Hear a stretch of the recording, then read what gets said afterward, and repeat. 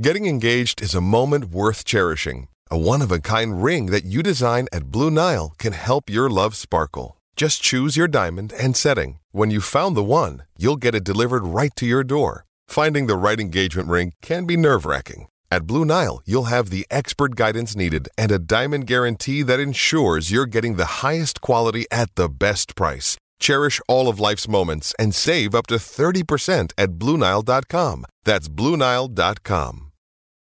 It's only a kick, a jump, a block. It's only a serve. It's only a tackle, a run. It's only for the fans. After all, it's only pressure.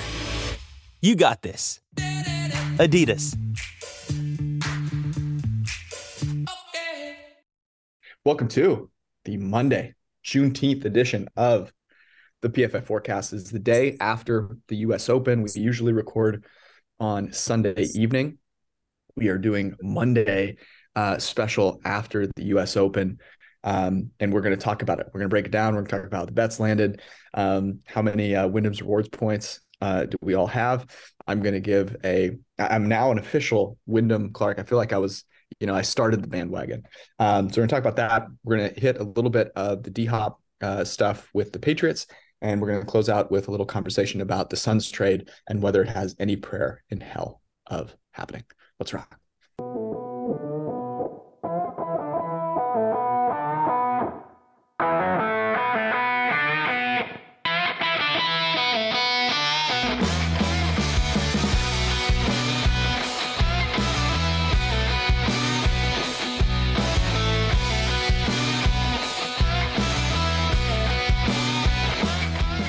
Brad, we talked about Wyndham Clark before the tournament went off. As I mentioned, I picked him in our tournament together. I picked him in the 5th round.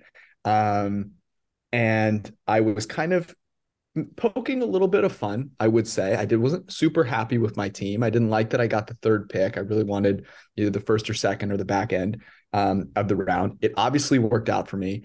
I now have had to change all of my loyalty. I used to be a Marriott guy, and now I'm going to have to be a Wyndham Resorts, hotel and resorts guy. That's just the facts.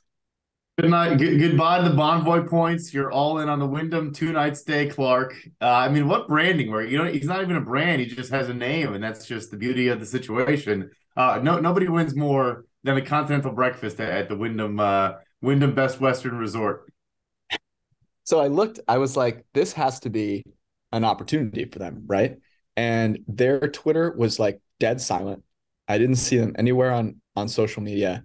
Are they even a company anymore? Like, what a complete nightmare for them to not capitalize on this opportunity. Because the other thing, which was really cool, and there's probably a lot of different issues that were had with the U.S. Open, but the one thing that you cannot argue with is that it was at least a guy that won with a cool story, some personality, like all of those things were great. Thank God it was him instead of Rory McIlroy, because like the narrative, it was just so much more enjoyable than it would have been to listen to these guys kind of opine about Rory. But I want to hear like how did kind of your bets land, and what were some of your big takeaways from the tournament, especially looking ahead to the British Open?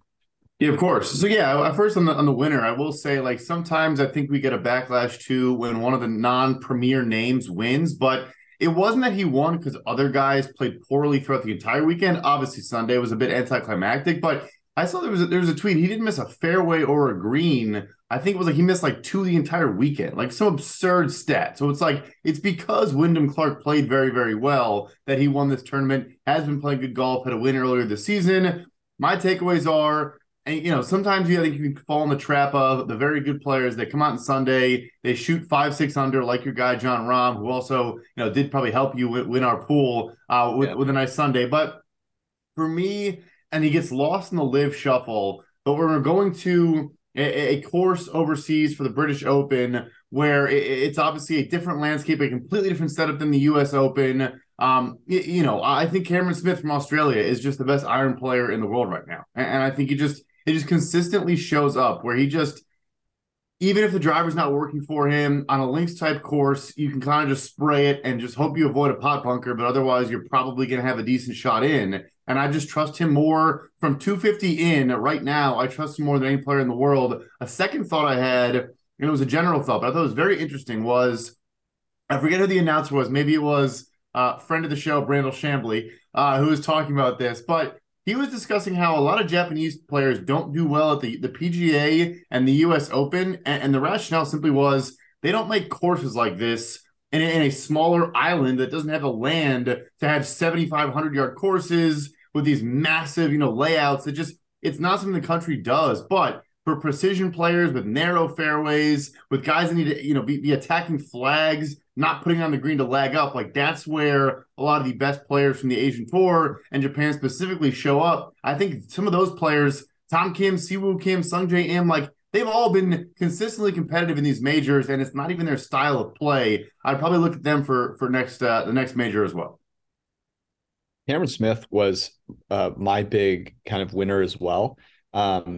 His putting is rock solid. I wanted to give you this kind of question here because the other takeaway I had was, and I feel like this is a broken record at this point, but I can't believe that Scotty Scheffler makes such good contact with the golf ball, given what his swing looks like. And I can't believe that given what his swing looks like, he's that bad of a putter.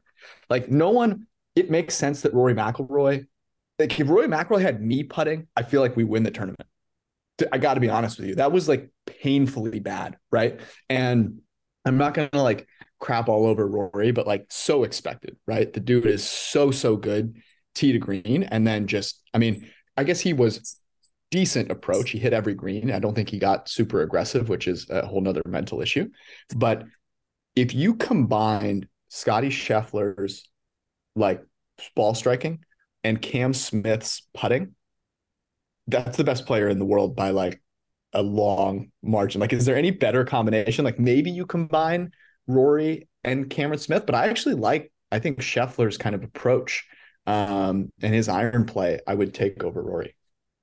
I think you have it on the head. It's funny. It's like those quarterback like mashups, like Tom Brady's line with like Josh Allen. Yeah, but no, I think you nailed it. Because look, obviously you can make the argument Rory off the tee because he drove the ball 380 yards multiple times this weekend. But Scotty's obviously not short off the tee. And then like he attacks flags. I mean, he's gonna plant a couple of approach shots 4 feet from the hole for tap in birdies. Because like you said, he's not putting either, but he's still scoring better. Obviously not this weekend, but because he always is gonna have a handful of tap in birdies. Because his approach game is just absurd. I mean, I'm half kidding, but I think my wedge game from 100 yards and in this weekend in Carolina was rivaling Rory McIlroy. I didn't make a single putt the entire time, but like, yeah, you can get on the green from 100 yards out and give yourself a 15-footer, but he can't make any of those like we all can't, and pros can't. Yeah, it's a really good point. I guess one question is how much of a part of the narrative do you think that Wyndham Clark is actually going to be? And I mean, he played amazingly well. I thought if you would put a highlight reel together of his up and downs and you like put Tiger Woods highlight reel of up and downs together, like, I mean, Tiger's is better, but like if you like in one single tournament, that might have been some of the best short game play I've ever seen. The up and down that he had on Friday, where he hit 2 shots this weekend that you are like scared to try on the practice green, right? Full out, full swing flop shots. Paul Azinger, who I thought was mediocre at best on the call, said that he called them, what do you call them, like trick shots or something, which I think is like the oldest phrase. How could you sound more old and raggedy or whatever? But it was incredible. He got those up and down. He got up and down after hitting a ball further into a bush on his first attempt.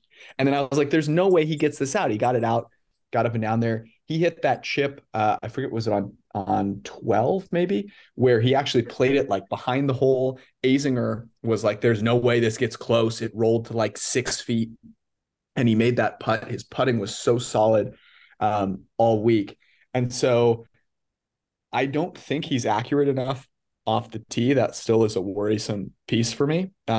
And I just don't think that up and down around the green stuff is going to be that consistent. So I'm going to actually wait and see on Wyndham Clark. I love the story. I think, everything about his kind of mental makeup is impressive because everyone else melted down.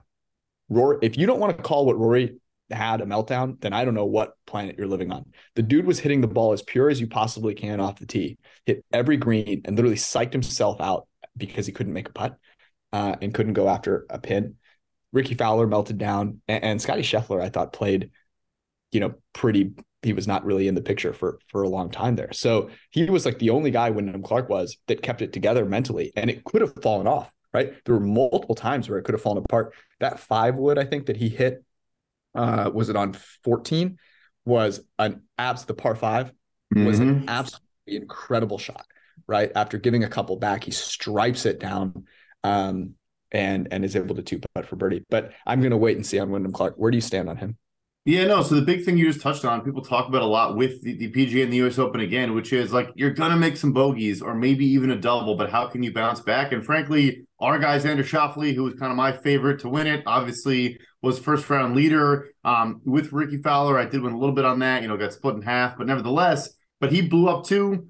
My guy, Cam Young, actually did kind of make a little bit of a charge. And then I think went triple double on 2 holes, and he was just done after that. Like, his recovery, his avoiding some of those holes was probably the difference. But yeah, the Scotty thing too. Like, we woke up that morning, he was at 7. Basically, the final scores were their scores going into the day. I want to say, yeah, Ricky, Wyndham, Rory, and Scheffler all shot par. And I said, if Scheffler gets in the clubhouse at 11, I think he's going to win this tournament.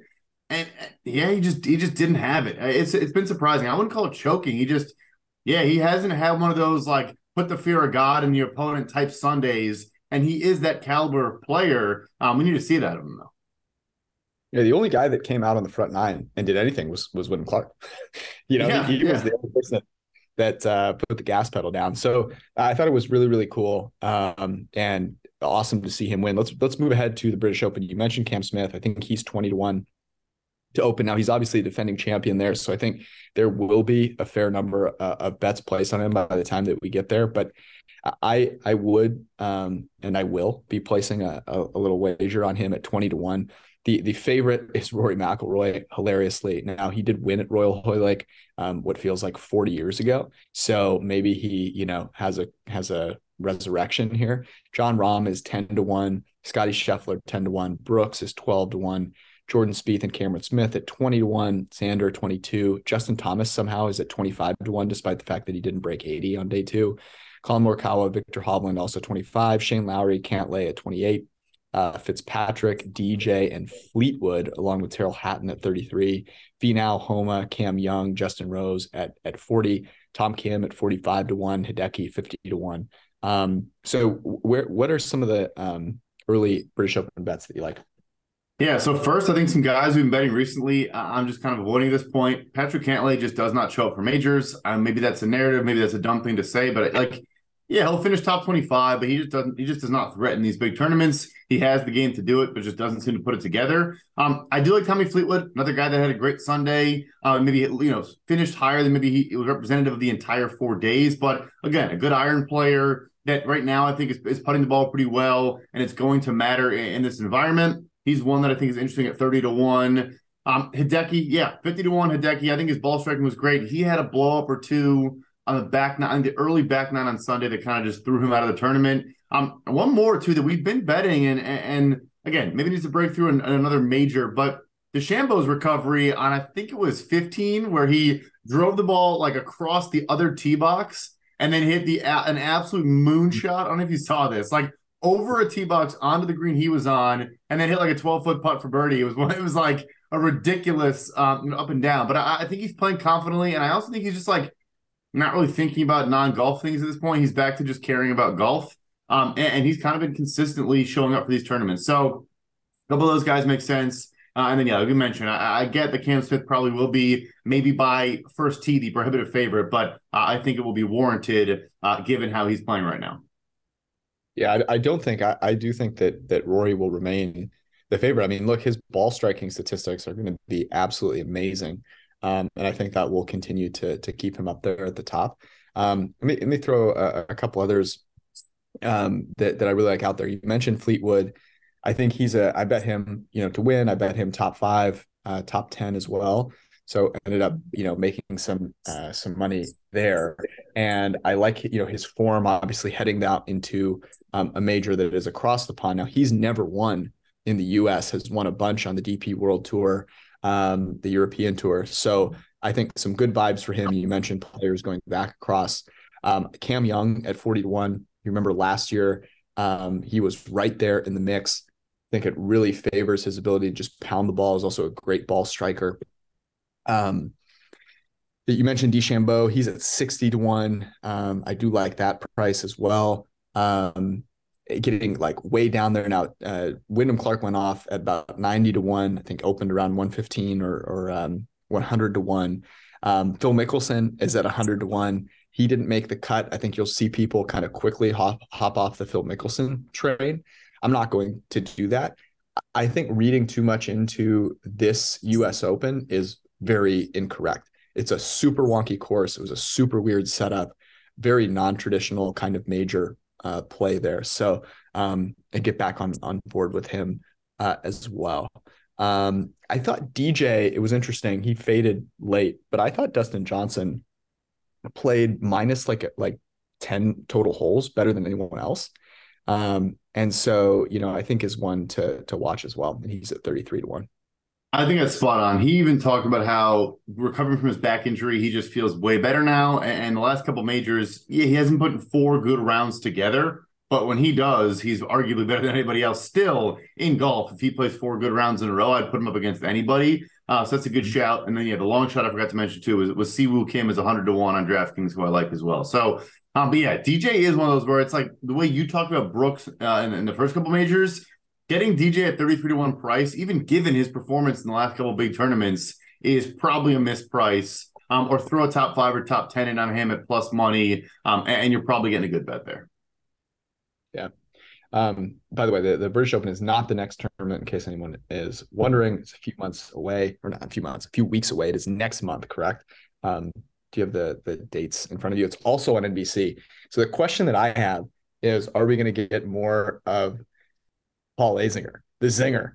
I don't know what your take was. I don't want to hear what you thought about his commentary if you listened to it at all. But has there ever been a nickname, Zinger, that fit less with the way the person commentated than it did for Paul Azinger? I swear to God, I don't understand what it is with the inability to show any kind of emotion or energy. And it felt like he was just so negative about so many shots. Like every shot was just a terrible shot. But what was your take on him? Yeah. So first, quickly, the British Open's in exactly a month. It's July 19th, 23rd, I think are the dates.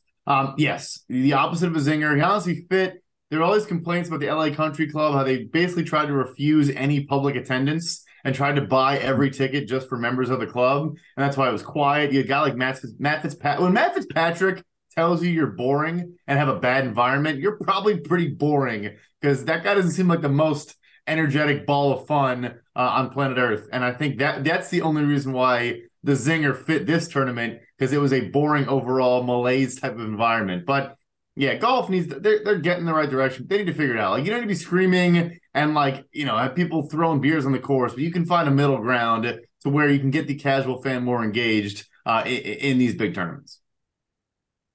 Yeah, I totally agree with you. All right, before we move on to the next piece of content here, which will be DeAndre Hopkins and the New England Patriots, I want to tell you guys quickly about using promo code FORECAST, FORECAST. Get yourself a PFF Plus subscription for 25% off with that promo code. Go use it right now on PFF.com and the PFF app. It is where you will get all of our unlocked content, all of our betting tools, all of our fantasy tools as well, and you will not want to miss that. So you want to grab that now. Trust me, I promise you will want to get it now before it is too late, and get that promo code as well. Get it for the whole year and get yourself draft and free agency content to boot. Also, if you are looking to try and figure out some way to stay engaged in football during the off season, may I interest you in a little best ball? DraftKings now has one of the best ball setups that you can find. Best ball on DraftKings is bigger and better than ever. $10 million in guaranteed cash prizes are up for grabs. Join DraftKings biggest best ball contest today. Get your first entry back in the DraftKings dollars as soon as the draft is finished. Enter DraftKings Best Ball Millionaire Contest and snake draft your team for the season. Remember, the cool thing about best ball, you don't have to manage your team. It's fantastic. So you can just go ahead and play, draft the players, and then let the season play out and see how you do. So it's phenomenal. Teams with the most points at the end of the season will have a shot to take home a $1 million top prize. Go download the DraftKings app and sign up with promo code PFF. Join DraftKings $10 million best ball tournament and get your first entry back with promo code PFF on DraftKings. Gambling problem? Call 1-800-GAMBLER. One per customer. Opt-in required with $10 entry fee. Bonus issued as $10 dollars. Age and eligibility restrictions apply. Void where prohibited. See DraftKings.com/promotions for details. All right. DeAndre Hopkins. Let's spend a few minutes on this. This is what where we're at, Brad. We're at the point in the season, the offseason, where we are talking about whether GMs known as players are able to recruit actively other players and get them to join their team. Totally new. I've never seen this before. I don't know where this is coming from. Really brand new content here. Thanks to Matt Judon and the New England Patriots. What do you make of the situation? You think it gets done? At a certain point, I do. I was always confused by this entire storyline just because I didn't know what the relationship was like between Bill O'Brien and DeAndre Hopkins. But if you were trying to identify rosters that probably needed his services more than anybody else, and that it made sense from hey, we have a rookie contract quarterback and honestly a cheap roster overall. They're bottom 5, I think, in cash spending in the entire league. Like, who it made sense, it probably is them. I think it goes a long way in helping. You bump down Devontae Parker, you bump down Tyquan Thornton, the rest of the guy, Juju Smith-Schuster, who sounds like his knee is bothering him a little bit already again.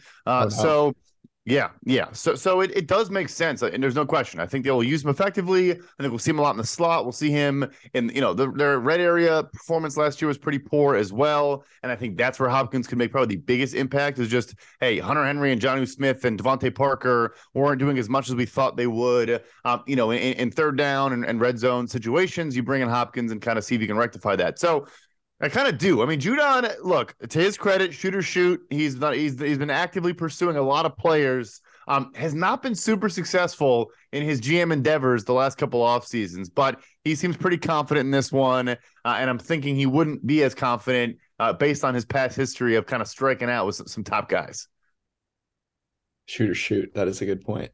If Bill Belichick can convince DeAndre Hopkins to reunite with Bill O'Brien and catch passes for Mac Jones, he is a wizard, an absolute wizard. I think Mac Jones has got to be the one rooting for this more than anyone else, because to your point, you look at that receiving core, you see that Juju's already got TikTok knee, and you're in a world of hurt there. They do not have a good offensive supporting cast. I mean, we talked about this with CJ Stroud and part of our thesis on kind of betting some unders there and some tail events for the Houston Texans is that, he played in Ohio State with some of the best receivers on the planet. Mac Jones did the same thing, right? Played with the best receivers on the planet. It was Bryce Young that didn't get the benefit of playing with those receivers. And then you go to New England, and I mean, even Tom Brady couldn't overcome the fact that those receivers couldn't get open. So you think Mac Jones is going to? Now, the interesting thing is that DeAndre Hopkins has not been getting open nearly as kind of frequently as some of the other top tier receivers. He's not as much of a separator, but it's all relative. And, he also has great hands. So you at least put him in a position to catch some passes over kind of the replacement options in New England. I think this is a big thing I think the Patriots need to get this done. I think if they don't get this done, this is going to be a rough season potentially for Mac Jones. Like, I could very much see the Patriots supposedly made a trade offer for Aaron Rodgers, right? That got rejected. Can you confirm that? Is that true? I haven't personally confirmed it, but I tend to believe it, to be honest. I mean, I don't see why they wouldn't at least have the conversation. Yeah. So I think it spells, this is a huge one for Mac Jones. I mean, it's interesting, though, from Hopkins' standpoint. I would see him going to New England as a sign that like no other teams were really interested, because I see this as a very unattractive spot for DeAndre Hopkins, a team that is worse than, he's going from a team that's worse than the division to a team that's worse than the division in the New England Patriots. and playing with a quarterback that, I mean, where would you say Mac Jones falls between 20 and 25? He's below a healthy Kyler Murray, that's for sure. That's for sure. Yeah, no, it's interesting. He's below a high school Caleb Williams. Correct. Yes, he is. There's no doubt about that. Yeah, no, it's interesting because I also agree with your point that they need to get it done. Even though at the same time, I will say it's not going to make my opinion of them like dramatically change at all. But I still think they just should do it if you're trying to keep up in this AFC East. And also, if you are going to say, okay, either Mac Jones is going to take a step and we're going to say, okay, you know what? With some better weapons, he showed that he can maybe be a fringe type guy, or he's not, and you start over, and you're probably not going to be bad enough to get Caleb Williams, but maybe get somebody else in that range. Give Belichick maybe one last try at a top 15 type pick player, see what he can do. As for your attractiveness for Hopkins, I do think this is one part of those comes back to like at the end of the day, like having a stable organization that has a high floor, like it is going to come back to benefit you a lot of different ways. And so, like, I don't think players, even still, like they don't view the Patriots the way you and I would have after last year. They would say, oh, the Tom Brady, Bill Belichick Patriots, like, yeah, they had a down year, but like they still could be that, next year. And I don't think either of us agree with that. But I think it's much easier for them to be like, you know what? Yeah, get Bill Belichick going, get Bill O'Brien back in the fold, and we can make the playoffs. They're not saying, oh, the Dolphins, Jets, and Bills are clearly better, which they all are. Yeah, no, it's a good point. By the way, when is it time to to get some of those draft videos up about that draft class with Justin Fields and Trevor Lawrence and a bunch of scrubs? I'm really looking forward to uncovering those this year. Because it was some engaging content. I still think I will like the Justin Fields or anyone but Mac Jones syndicate. We can continue to live off of that victory for a while. Because I think it's looking kind of bleak. I don't know that we don't talk a lot about Mac Jones, and probably for good reason, but I do think this is certainly a make it or break it season. I mean, he got benched for Bailey Zappi last year, so he better be rooting for DeAndre Hopkins. I'd be sending Hopkins gifts at this point. I'm not sure. Do whatever it takes. I would absolutely do whatever it takes. At least because it buys you a job elsewhere. Like someone will take a chance on Mac Jones. So any stat, any throw to DeAndre Hopkins can go a long way. Yeah, it's a good point. Okay, we're going to close out here with some of the Phoenix Suns stuff. Before we get there, if you have not already joined the PFF Printing Press Discord, you're missing out. Join over 1,000 members of the Printing Press Discord and come enjoy a great community of people that love to bet on anything, by the way. So if you are looking to stay engaged, this off season is probably the best place to do it. We're going to talk golf. We're going to talk WNBA. Ben Brown is posting his picks in there. Judah's talking baseball. We've got people betting on the Oscars in there and cashing bets, by the way, I should mention. So it's a great community. Go get involved there. It's completely free. I would argue, like, I've actually told people about it and they've gone, how much does it cost? And I've just said, no, it's free. So people can't really believe it, but it is. So go enjoy it. The link is in the description, and also we'll tweet it out as well. So you can go get it there.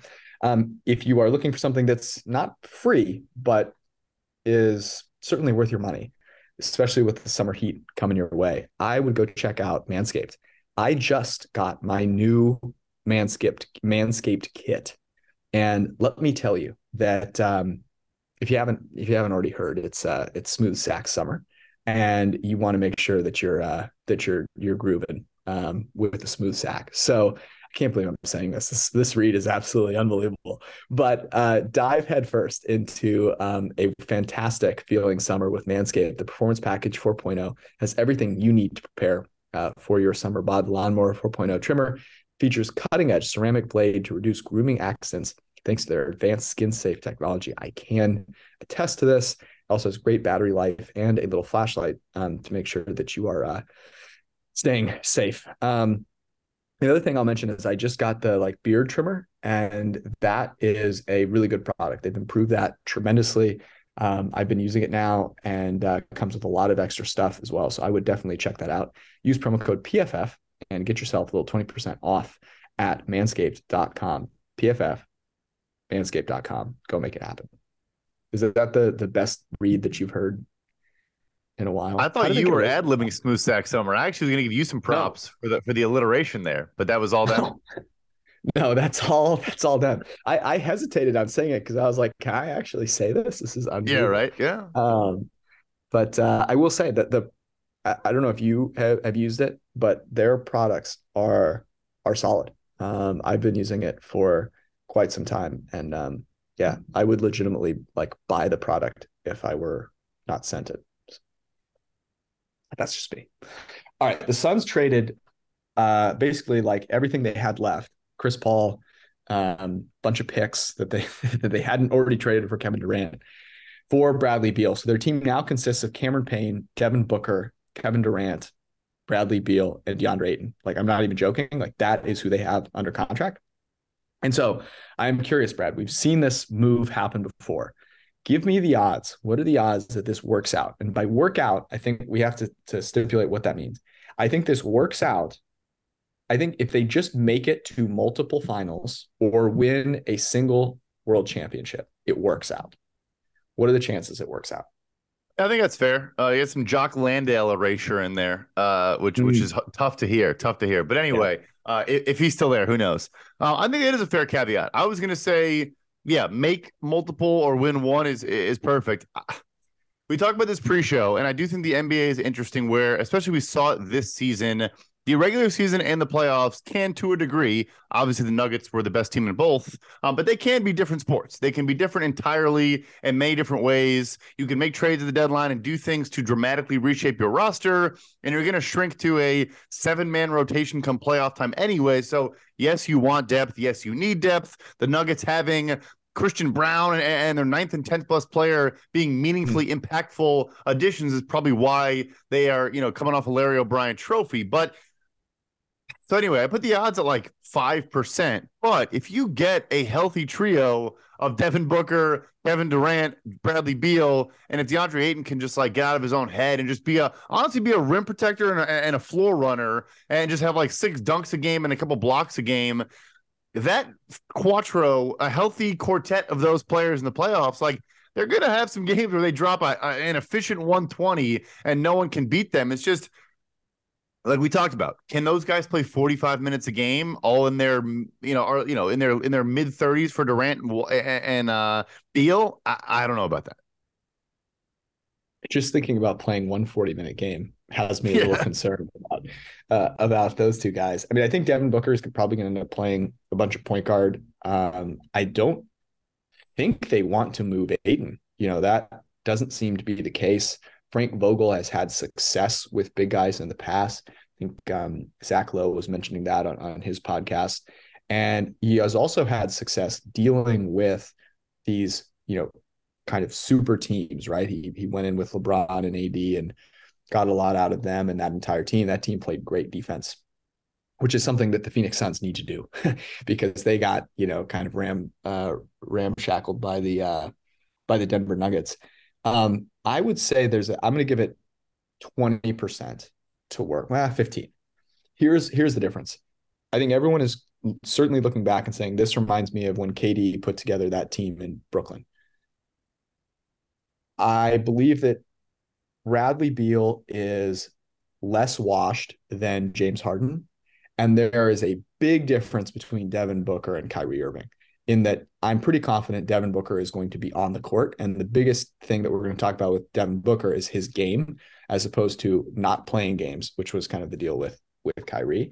The big, I think, unknown here is KD's kind of sustainability, because when he's on the court, he was amazing. I think he was 50, 40, 90, 50, 50, or something absurd like that this year. And, but he played, he missed a ton of games.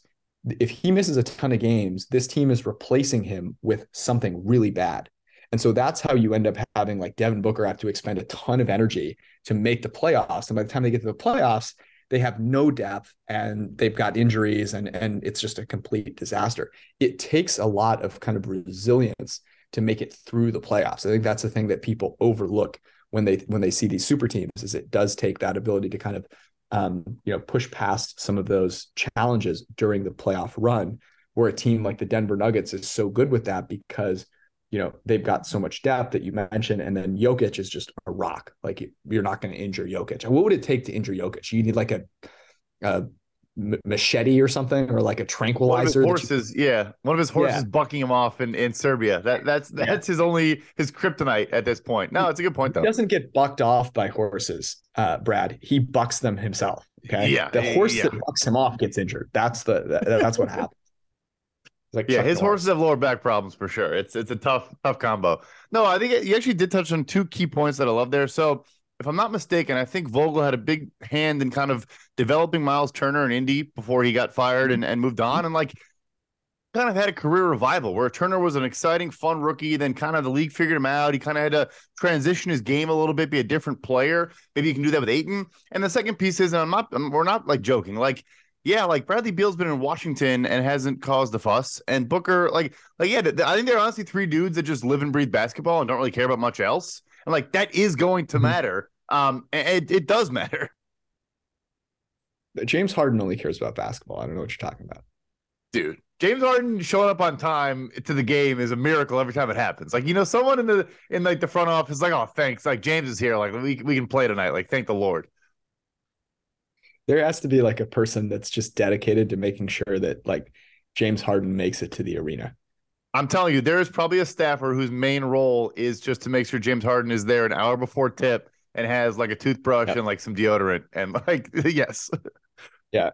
And that whoever that person is, they're paid more than like WNBA players are paid. The highest WNBA players are paid. Probably more than a WNBA team in salaries. But they probably still work pretty darn hard. Like it's not. They work hard, but they probably do. It's a 7. I mean, I'm sure there are perks that come with it, but it's like a 7-day a week situation. It's a 24/7 operation for sure. There's no doubt about that. Yeah, I think it's a good point, right? All three of those guys are just hoopers. So it'll be interesting. The West is becoming like better and better by the moment, and the East kind of thinner and thinner.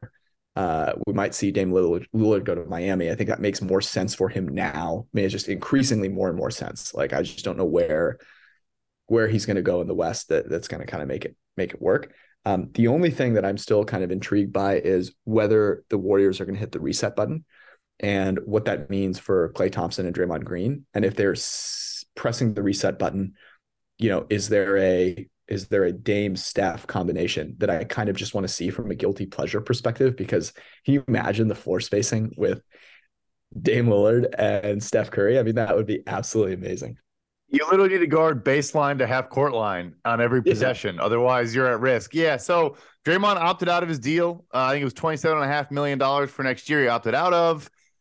I don't know. If I'm them, I think Klay, Draymond are gone, and I'm probably like shopping Jordan Poole. Or maybe I guess once Draymond leaves, maybe then Jordan Poole can kind of settle in and recalibrate. But yeah, I would say, all right, let's just take Steph and just hit everything else reset.